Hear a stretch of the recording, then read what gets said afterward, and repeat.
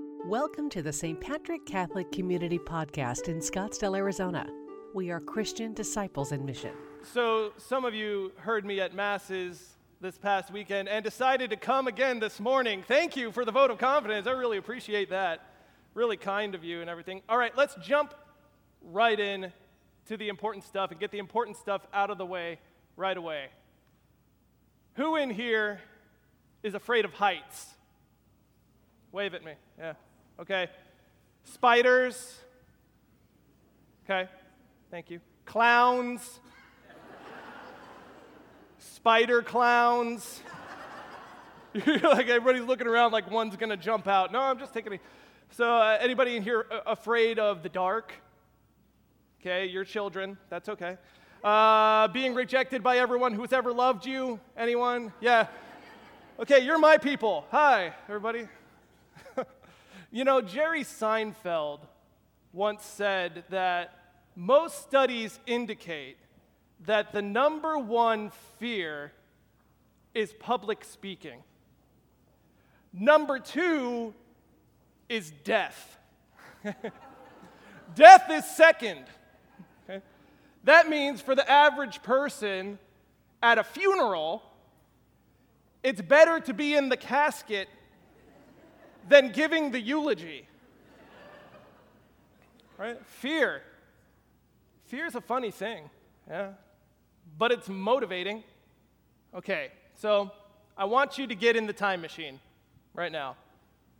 For some of you, you're going to have to twist the knob a little farther than others, but I want you to think of what is one irrational fear that you had as a teenager? Yeah, get in the Wayback Machine. What is the irrational fear that you had as a teenager?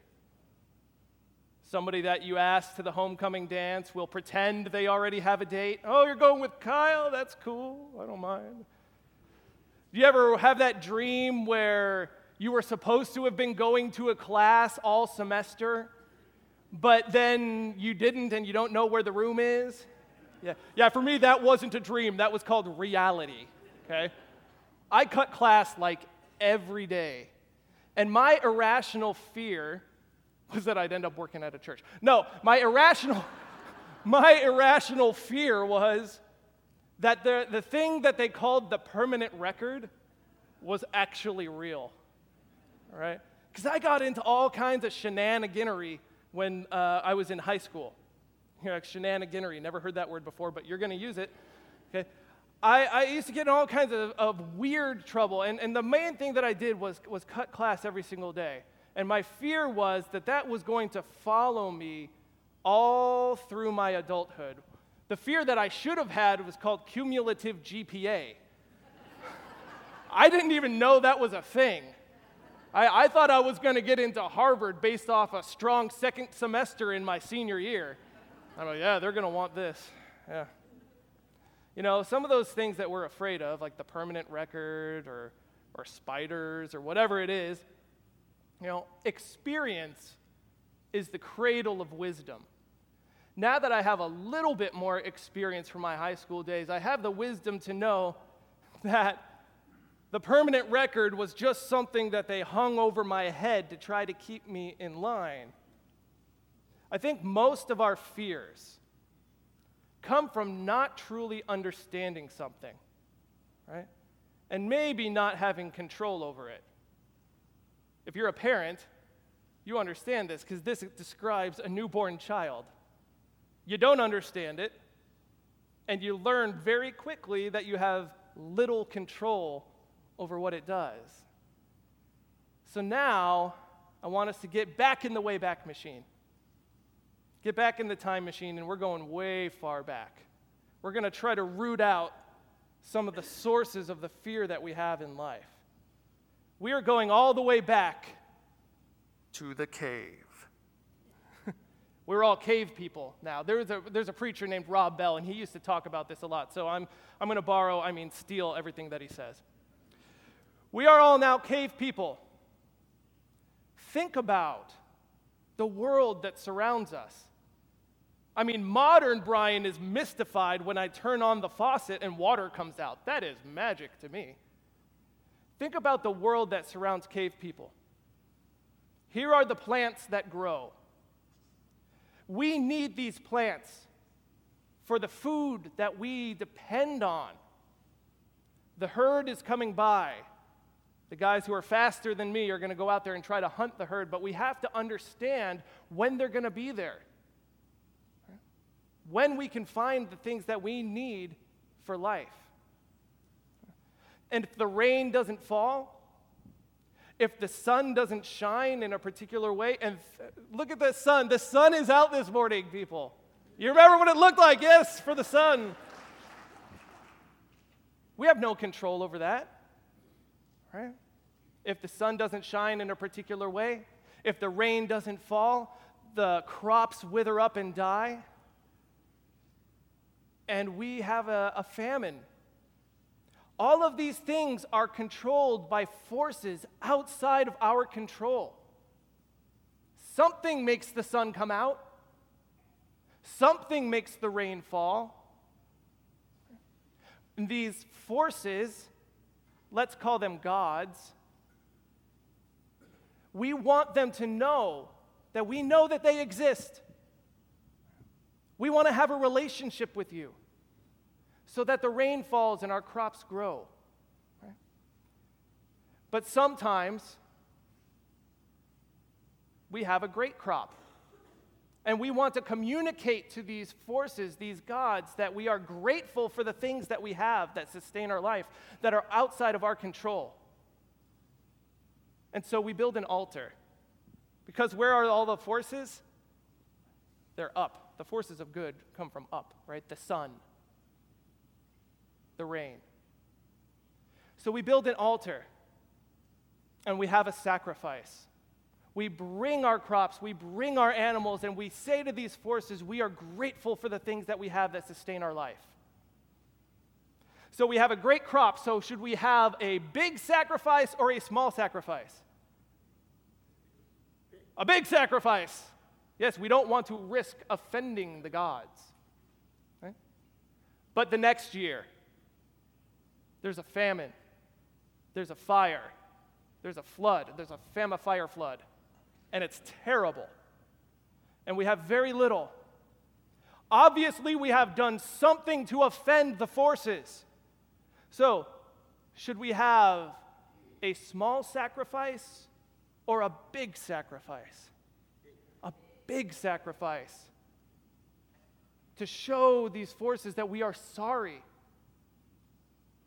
So whether we have a great year or whether we have a terrible year, the sacrifice must get bigger and bigger and bigger because the gods are angry and they demand from us. Eventually, we have to start sacrificing things to these angry and demanding gods that are even more valuable than crops, more valuable than animals. What is the most valuable thing that we humans have? Human life. And of course, the most precious form of that human life is our children. In cultures all over the world, we find altars where human sacrifices have taken place to try to appease these angry gods. There was a man named Abraham. And God spoke to Abraham. And what does God say? Sacrifice to me your son, Isaac, born in great difficulty, who is very precious to you. Abraham does not like this, but he does it. He understands it. This is who the gods are. The gods reflect the very worst of our human nature. The gods are jealous. The gods are petty. The gods are an episode of Guiding Light, right? My mom made me watch Guiding Light when I was a kid. I know all about the Spaldings and the Lewises and the oil industry and people who disappear and come back out of nowhere. These are the gods, and Abraham understands that. But what happens? First, Isaac has to bear insult with injury and carry the wood up the mountain himself, right? Oh, thanks, Dad. Right? But what happens is we get a whole new understanding of who God is. A seismic shift happens at this point. God stops him and says, "Do not touch a hair on his head. This is not who I am. If you feel like you need to make a sacrifice to me, there is a ram with its horns caught in the thicket. Take that and sacrifice it to me." In an instant, a seismic shift happens in our understanding of the nature of God. God is not one who demands. God provides. God provides. This is the entire arc of Scripture. God provides. Sometimes we can look back at the Levitical law of the ancient Jews and dismiss it as formulaic or antiquated. But it was really revolutionary. You can know where you stand with God. Talk about addressing a major source of fear. Right? Follow that arc of Scripture all along. God provides. As a matter of fact, it's not your son, Abraham, that will be sacrificed to make my peace with you. It's mine. It's my very self. And through this sacrifice, Jesus Christ conquers death itself, the number 2 fear, and throws open the gates of eternity. Do not let your hearts be troubled. Don't be afraid. Do not let your hearts be troubled. Have faith in God. Have faith also in me. In my Father's house there are many dwelling places. If there were not, would I say that I go and prepare a place for you? And if I go and prepare a place for you, I will come back again and take you to myself, so that where I am, you also may be. Where I'm going, you know the way. But Thomas said, "Master, we don't know where you're going. How can we know the way?" And he said, "I am the way, and the truth, and the life. And no one comes to the Father but through me." This perspective of understanding God as one who provides helps us understand rootedness. And that's really the crux of what I'm talking about today. The plant knows where to send its roots, where it will be provided for. We have Lake St. Cannon in our backyard right now. All of those plants are jumping for joy because that life-giving water is soaking into their roots. Not only do those roots provide for the plant, they also stabilize the soil around it. Think about what happens in California sometimes after the wildfires come through. As if the wildfire is not devastation enough, what happens when the rains come? All those plants and roots have been destroyed, and the roots are no longer stabilizing the ground around them.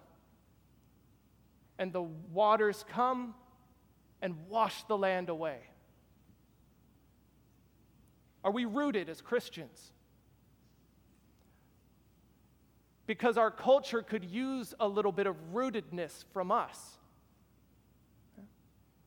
Think about the cultural landslides that we experience. It's up to us to be rooted in God's love, to hold the soil of the culture around us. Now, I may be somewhat biased, but I think there's a major societal benefit to having people rooted in a God who provides.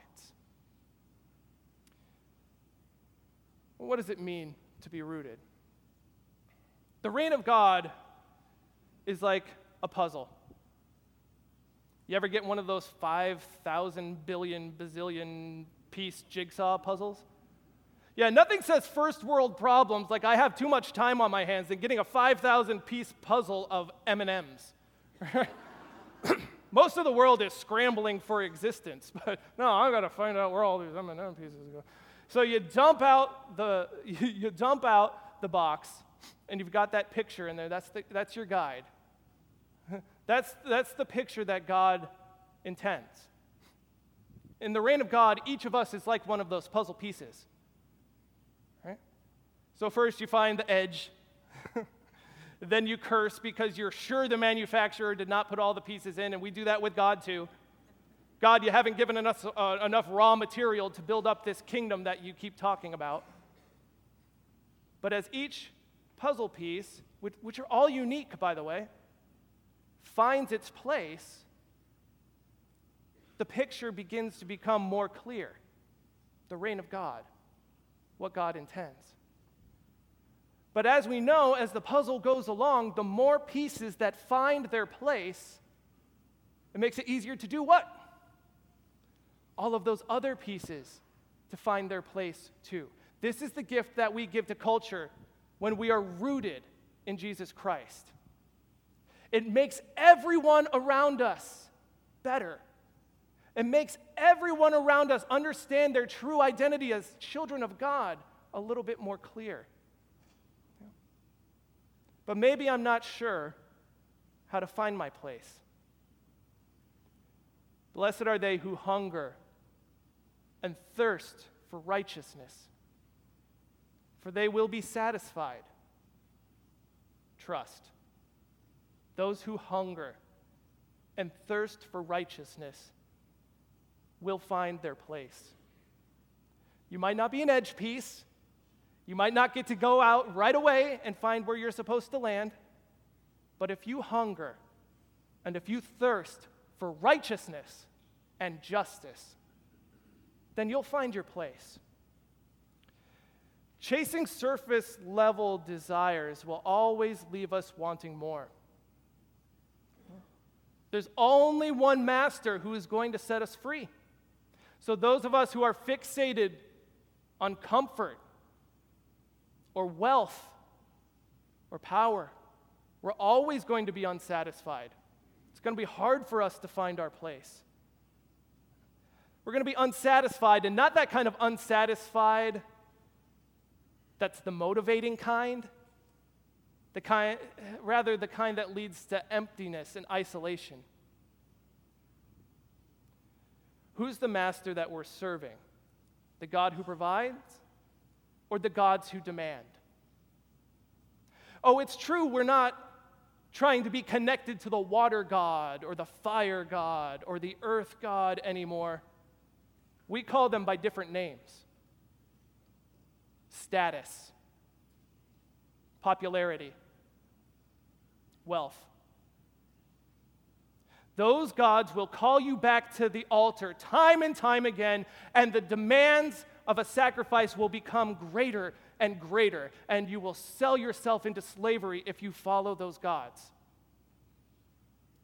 There is only one master who is going to set us free.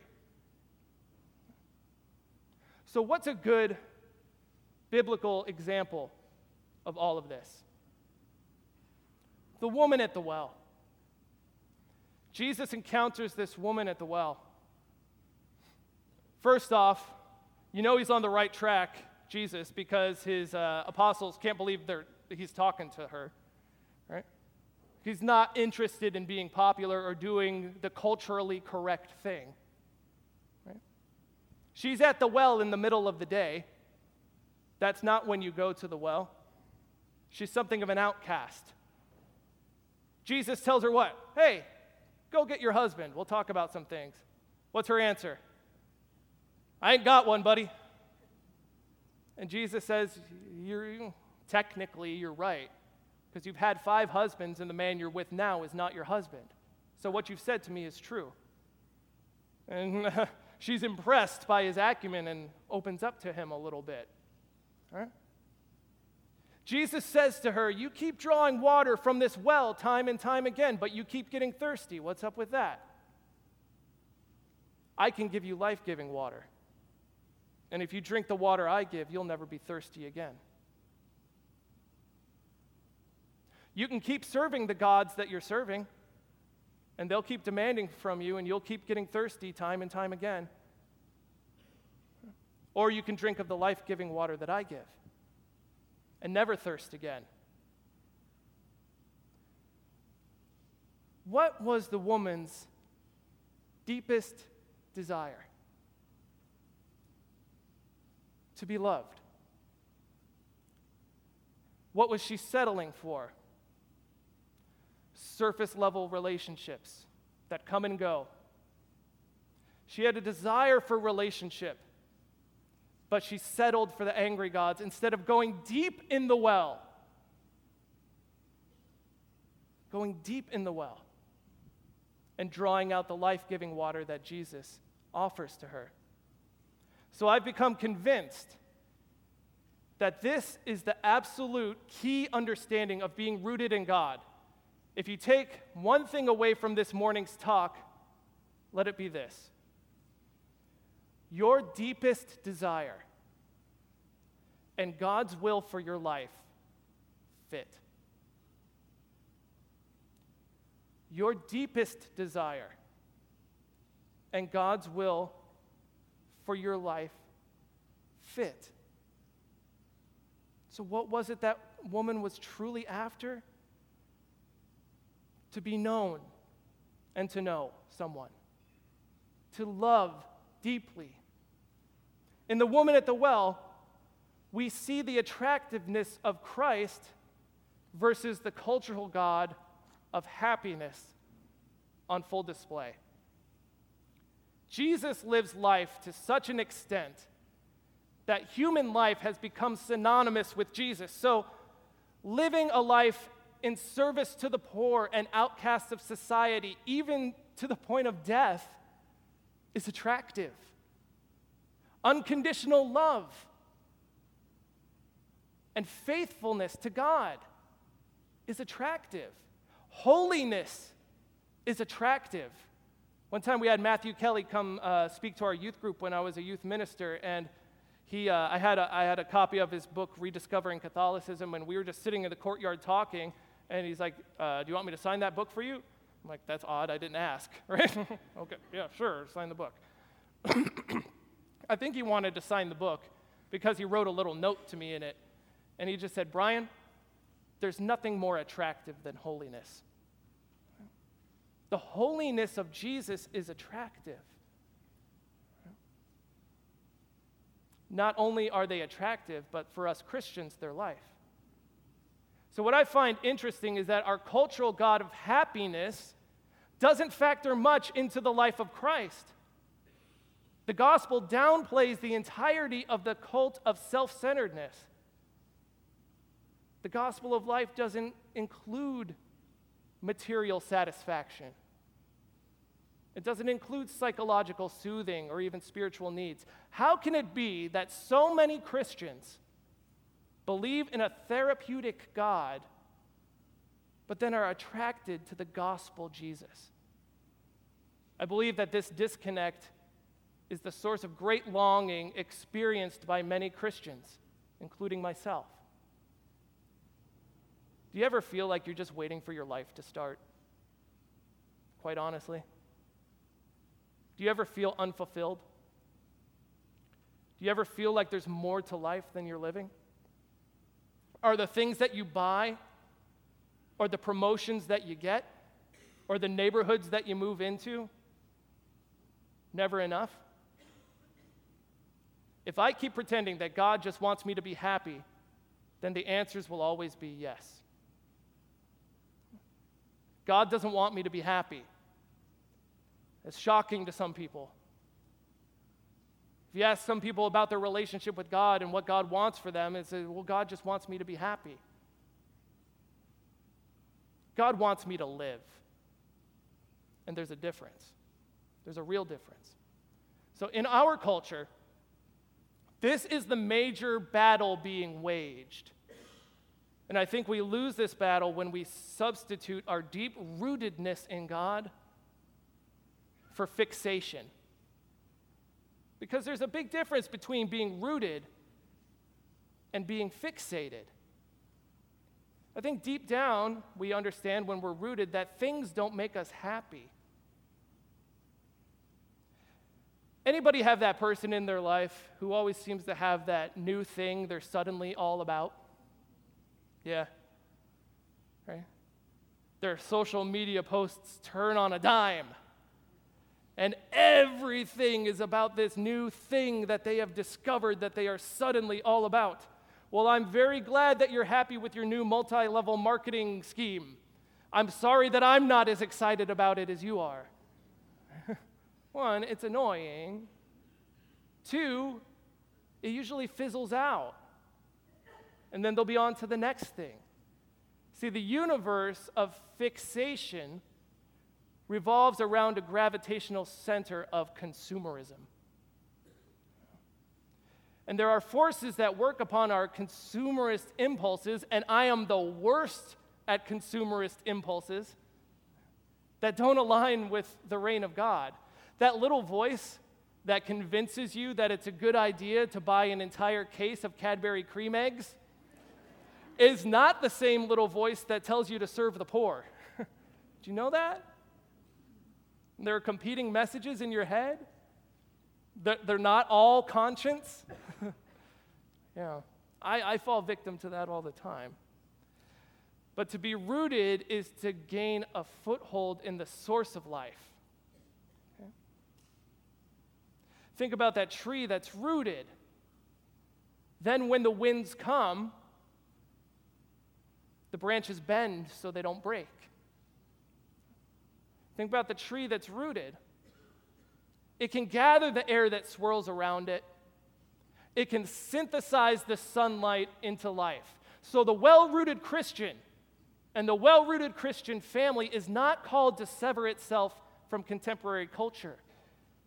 Instead, we are called to be rooted in love and bring our culture into fruitfulness.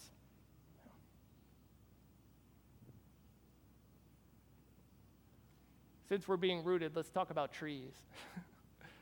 I like trees. Everybody likes trees. Raise your hand if you don't like trees. Oh, good, there's no awful people in here. We're lucky enough to have one of those trees in our front yard that actually changes color once a year for like 14 seconds, and then it drops all its leaves. Yeah. Think about all the beautiful things about a tree.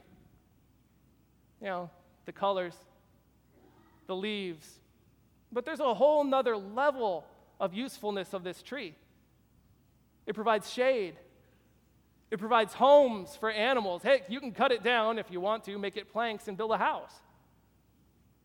On another level, these are air scrubbers, right? They produce oxygen that we all breathe. The colors are amazing. In Scottsdale, you need an act of God to cut down a tree. Do you know that? So we're doing construction here at St. Patrick, and they tag all of the trees, and you're not even allowed to take them down. You have to move them someplace else. And this is how much we value trees. All of these things are true about trees, right? They have beautiful colors. They make oxygen. You know who doesn't know this about trees? Trees. They don't know. They have no concept of color, much less that their colors are beautiful. They have no idea that they're providing a home for others. They have no idea that they scrub the air and create the air that we breathe. Does that make, the fact that the trees don't know this, does that make it any less true? No. It's true. How must God look at us? How must God look at us? When I'm down on myself, when I see myself as unlovable, unredeemable. I see myself as pointless. How must God look at us? How much more must God understand us than we understand ourselves? Now, if we're to believe Scripture, God, knowing and understanding all of this about us, chooses to love us unconditionally and beyond limit. So whose judgment will I accept when I'm feeling worthless? That judgment's above my pay grade. God knows me. God loves me. God will be the one to determine my ultimate worth. And this is good news for me because I can't be trusted to put on matching socks in the morning, much less determine something like my ultimate worth. This is good news for those of us who live in the real world. Because there's a perception, I think, tell me and nod in agreement if you think there's this perception too sometimes, that there are real Catholics out there. Right? They all have 8 kids, and they're all named after saints. They come singing down the stairs after they pray their morning rosary and prepare for their homeschool sessions, like the Von Trapp children. Right? You ever get that perception that there's real Catholics out there, and it's not me? That model is good for some, but it's not where I'm at. I don't understand that culture. I understand Santa Claus and Notre Dame football, right?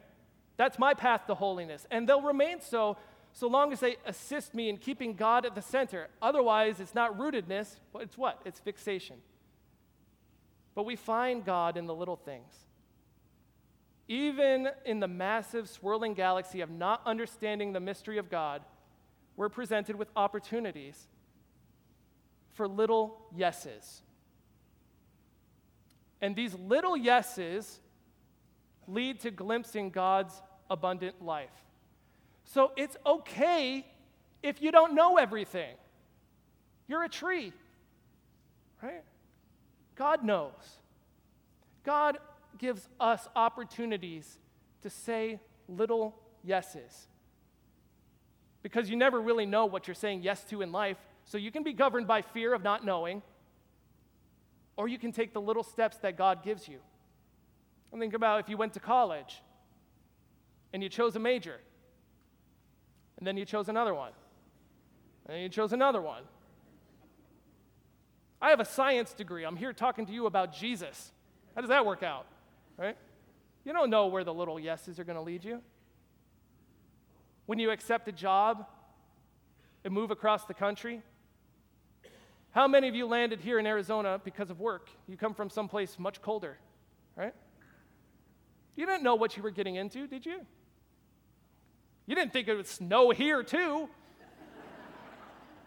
How many of you are a little bitter right now? I left all that behind. I know my wife is like, she said, I will never move back to the Midwest. Well, it just came here. Don't worry about it. Don't worry about it. It's fine. When you enter into that relationship of marriage, you say yes. A lot of times there's plenty of witnesses to it. You know, for a lot of people, it's on video. You know, you can't go back but you don't know what a relationship looks like. Even though you vow to be in it for life, right? There are twists and turns along the way that you can never really predict. Children. You say yes to children, and it's heartbreaking and life-giving. And all of those things, it's the entire range of emotions you can have with a child in 14 seconds, right? Look how handsome I was. Little yeses. I used to be a youth minister, and I got into this rut of thinking that everything about ministry was what they were paying me to do. Look at all you nice people. Nobody's paying you to be here this morning. I don't know if you knew that or not. Sorry, you know. All right, double your salary. Go ahead. Okay? But I realized that every time I showed up at church, it was for one of my official duties as a youth minister. And so I asked God for an opportunity to give a little bit more of myself. So there were some people through a program called the Jaywalking Program, which was like the teen version of Just Faith. They were bringing teens to Maggie's Place House. So Maggie's Place, if you're not familiar with the organization, they run homes of hospitality for pregnant women who might be homeless or in bad abusive situations, need a place of safety, right? And they're full bore in operation in our community today, and they're a great organization, Maggie's Place. And so their staff members live in homes with expectant moms, and they get all the moms their counseling, their prenatal care, educational opportunities, job counseling, all that good stuff. And then they assist through the birthing process, and then the mom and baby live in the house for a time after the birth. Is that not the most amazing pro-life ministry you've ever heard of? If you're looking for a place to throw your time and money at, Maggie's Place, I highly recommend. So I decided to go along with these teens who were going to the Michael House, which is one of the Maggie's Place houses. They would do like scrapbooking. Okay, like I'm kind of crafty, but not anything that anybody's going to want to save forever. Right? Or we got the onesies with like the puff paint, and you write little funny things on a onesie for the babies. Not so much into that. But so I go with these kids, and we're visiting with the moms. And the director general of the house, named Mary, I saw her, and I was immediately interested, okay? So I gave her my phone number, and I said, if you guys need anything, any kind of help around the house, let me know, and I can come over and help out. Well, a month goes by, and I get no phone call. I was like, well, I made a really great impression there. Yeah, really nailed it. Go back to the house, and I say, hey, you never called me for anything. Well, Mary, being a good director of the house, gave my number to the volunteer director. She didn't pick up that I was hitting on her, right? She was like, oh, yeah, well, I guess we didn't need anything. Okay. Prince Charming over here can't get a phone call, right? So I go back, and then eventually I get this call that their washing machine is on the fritz. They need help with the washing machine. Can you do something to help? Well, yeah, of course I can. Of course I can. Let me Google washing machine fixes from... Yes, I invented the washing machine. I don't know if you knew that or not, but my maiden name is Whirlpool. I don't... Okay. Like, I was over there in a half an hour pretending like I could do something with the washing machine. I don't know. Anyway, one thing leads to another, and she married me, right? So... It's funny. And now she gets to understand every day how not handy I am around the house, right? When people ask Mary how she met her husband, she says he showed up on my doorstep. I thought that was cute, right? But the point of all of this is that it was a little yes that I responded to, right? I just asked God for an opportunity to give a little bit more of myself. And God says, I'll give you the opportunity to give all of yourself. You don't have to know everything. You're a tree. Just respond to the little yeses. And the little yeses, they become big yeses. Right? Deciding to have, look at those cute kids right there. Deciding to have children. It's another little yes. We decided we were open to accepting children into our family, right? So we went to Hawaii instead. Yeah, I recommend that. If you're like newly married and you're considering having children, great, go to Hawaii. So that's us at a luau. When we went to Hawaii, we knew that we were pregnant, but nobody else did, right? Except for the couple that I told at the luau when Mary left the table for a few minutes. I was so excited, right? But, we're just ready to embark in this new thing in life, and I was so excited.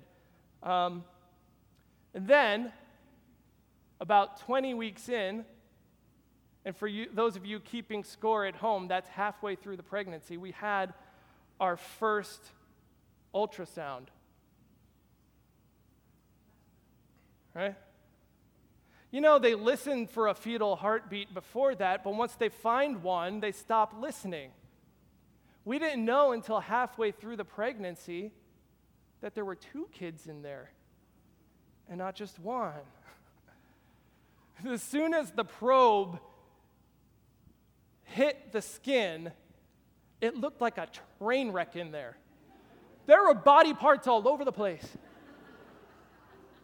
This is probably a joke in poor taste, but I don't care. I thought to myself, we are either giving birth to a Hindu god, or there is more than one child in there. There's arms and, I just laughed. My reaction to seeing 2 kids in there, 2 daughters, who are over there right now. They're over, no, you can't see them. They're in the track. I just realized that when I pointed. Everybody's like, what are they, playing in the baptismal font? Yeah, I let my children play around water unsupervised, and that's what I do. Man, I just laughed. You don't know what God has in store for you when you say little yeses. But guess what? God knows what God has in store. Back to the luau. Do you see anything else in that picture? There are 2 little palm trees hanging out in the background together. I didn't really realize that until I was looking back at these pictures. And, okay, I don't believe in the God of coincidences. I just think that's beautiful. And it's such a good reminder of that. I don't know where the road is going when I say yes to God.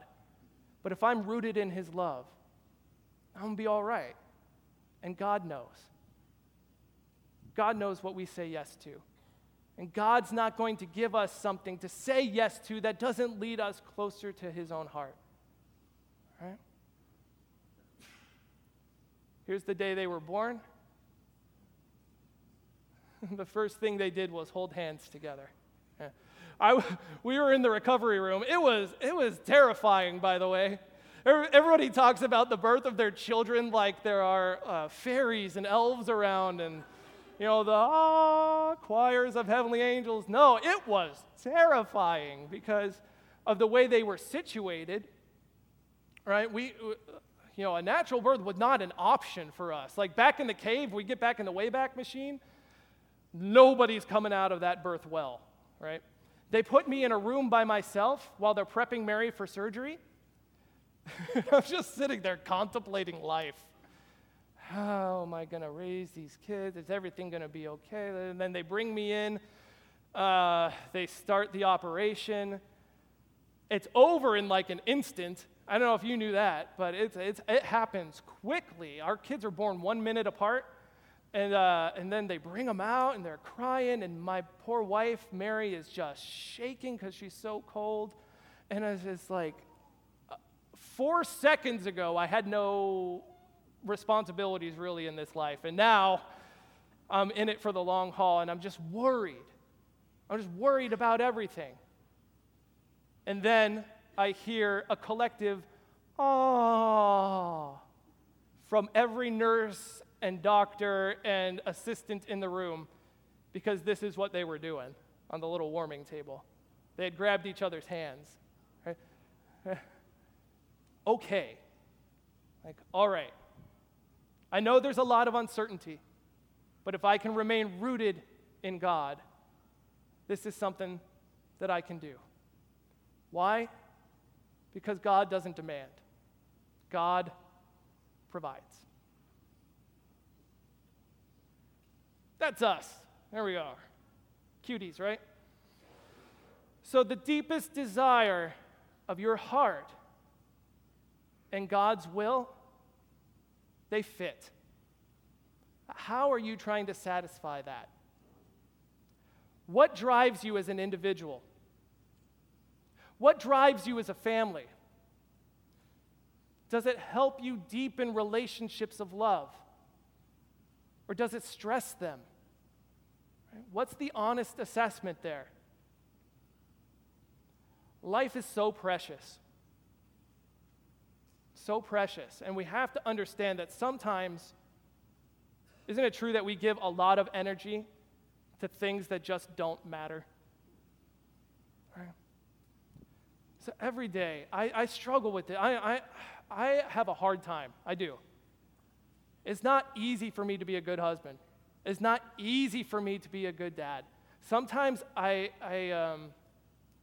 give energy to a lot of like negative thinking, or I'm moody. I get cranky. I feed the beast. I feed the angry gods. They always demand more and demand more and demand more. I give a lot of energy to things that ultimately, they just don't matter. Tell me if anybody in here recognizes this place. I'd be surprised if you did.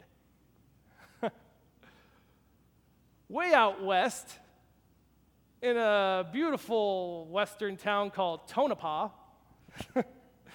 you recognize it if you've ever made that drive to California down I-10.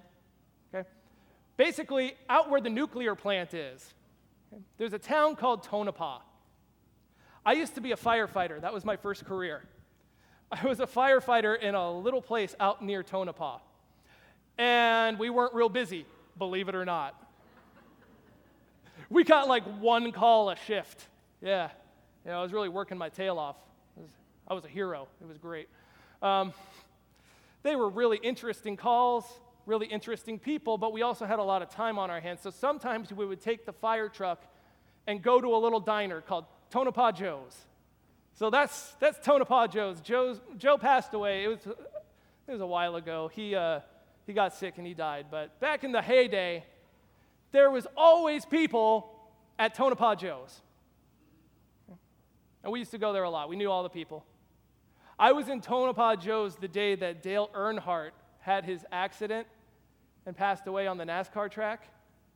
That was a national day of mourning in Tonopah. Let me tell you, everybody was down. Okay? So the reason I bring this up is because we knew all the people there. Fast forward a few weeks, right? I was having a bad day for no particular reason. You ever have a day like that? You wake up and you're like, I'm not having it today. Everything's awful today. I got no reason for everything to be awful today, but everything is. And I adopt the victim mentality, right? Like, oh, I got it so bad that everybody else has to hear about how I'm unhappy, right? Like that's going to make me feel better if I make everybody else miserable also. Yeah, just lower that bar. We get our one call for the shift. It's an accident out on I-10. Let me just tell you, always wear your seatbelt, okay? I have never cut a dead body out of a seatbelt. Always wear your seatbelt. The person in this accident had not worn her seatbelt, okay? Car had tumbled a lot of times. She was ejected from the car. And she landed face down out in the desert, and that's where she stayed. Okay? So we get on scene, and sometimes you got on scene and you just realize that there was nothing that you can do. But you try anyway. So I'm going through my checklist and I'm working on things, and from out of the wreckage comes this little dog and limps over to the victim and curls up next to her. Okay? Then as we're working on things, her cell phone begins to ring. Somebody's expecting her, and she's not home yet, right? Because it's not one of those, you get a phone call and then it kept ringing. It kept ringing. And you know this person on the other end of the line is starting to think the worst. Because don't you go there mentally, right? You can't get a hold of somebody for 5 minutes and already they've been abducted by aliens and everything's over, right? But for that other person on the end of the line, the worst was true. They just didn't know it yet. I turn over the victim. And she's our server from Tonopah Joe's. Right? Was I having a bad day? Right? I wasn't.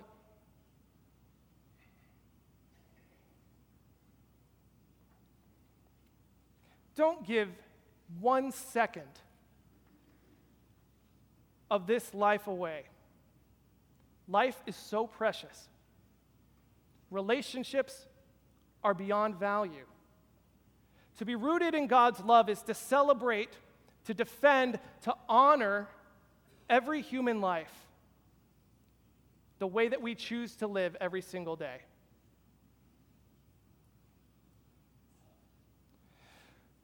Don't give 1 second away to anger, to pettiness. Don't give 1 second away to trying to chase wealth or status. Life is about these relationships of love that we have. All right, so I got to bring this thing in for a landing. Right? In trying to be rooted in God's love, I'd like us to consider this perspective. Okay? The day that the divine spark of life entered us is the day we won the lottery. A PhD named Ali Binazar worked out the odds that you would be born. What are the odds that you would be born? Your dad meets your mom. Now, in actuality, your dad could have met 200 million women at that time, but over 25 years, let's say probably around 10,000, right? So the odds of your mom and your dad meeting, let's just put it at 1 in 20,000. But we know how tricky love can be. There's a 1 in 10 chance that they talk to each other. 1 in 10 chance that they get a second date. For me, it was more like 1 in 50. 1 in 10 that they date for a while. And it's about a coin toss, if they get married, that they'll have kids. Right? So all of that is about 1 in 2,000. So far, the combined odds of you being here are 1 in 40 million, which is about the population of the state of California. Now things get interesting. So we all make a lot of reproductive cells, all of which are genetically unique. In the lifetime of an average female, that's about 100,000. Males were a little bit busier, 4 trillion or so, according to my notes. Now we're up to 1 in 400 quadrillion. Okay, that's approximately the volume in cubic meters of the Atlantic Ocean. But we're just getting started. Your existence here presupposes another supremely unlikely yet utterly undeniable chain of events. Every one of your ancestors lived to reproductive age, all the way to the dawn of life.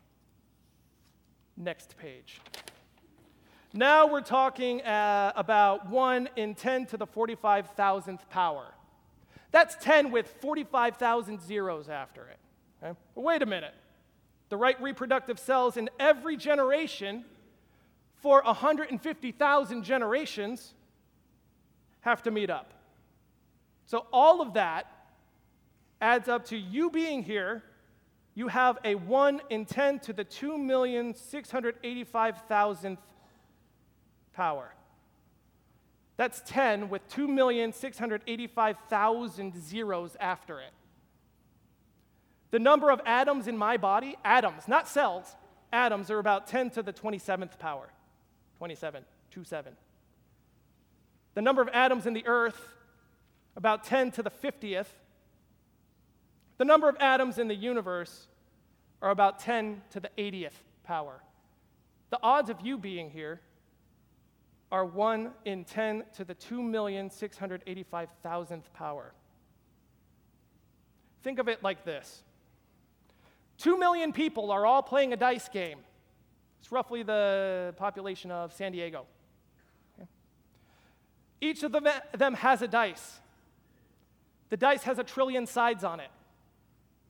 All 2 million people roll the dice at the same time, and they all come up with the same number. Nobody here is an accident. Each person is so beautiful and remarkable and unlikely. We are the image of God. And to be rooted in God's love is simply this: to love other people. Thank you so much for your attention this morning. I truly appreciate it, and I pray that we have a blessed rest of the day. God bless you. Thank you so much. Thank you for listening to the St. Patrick Catholic Community Homily Podcast. We are Christian disciples in mission,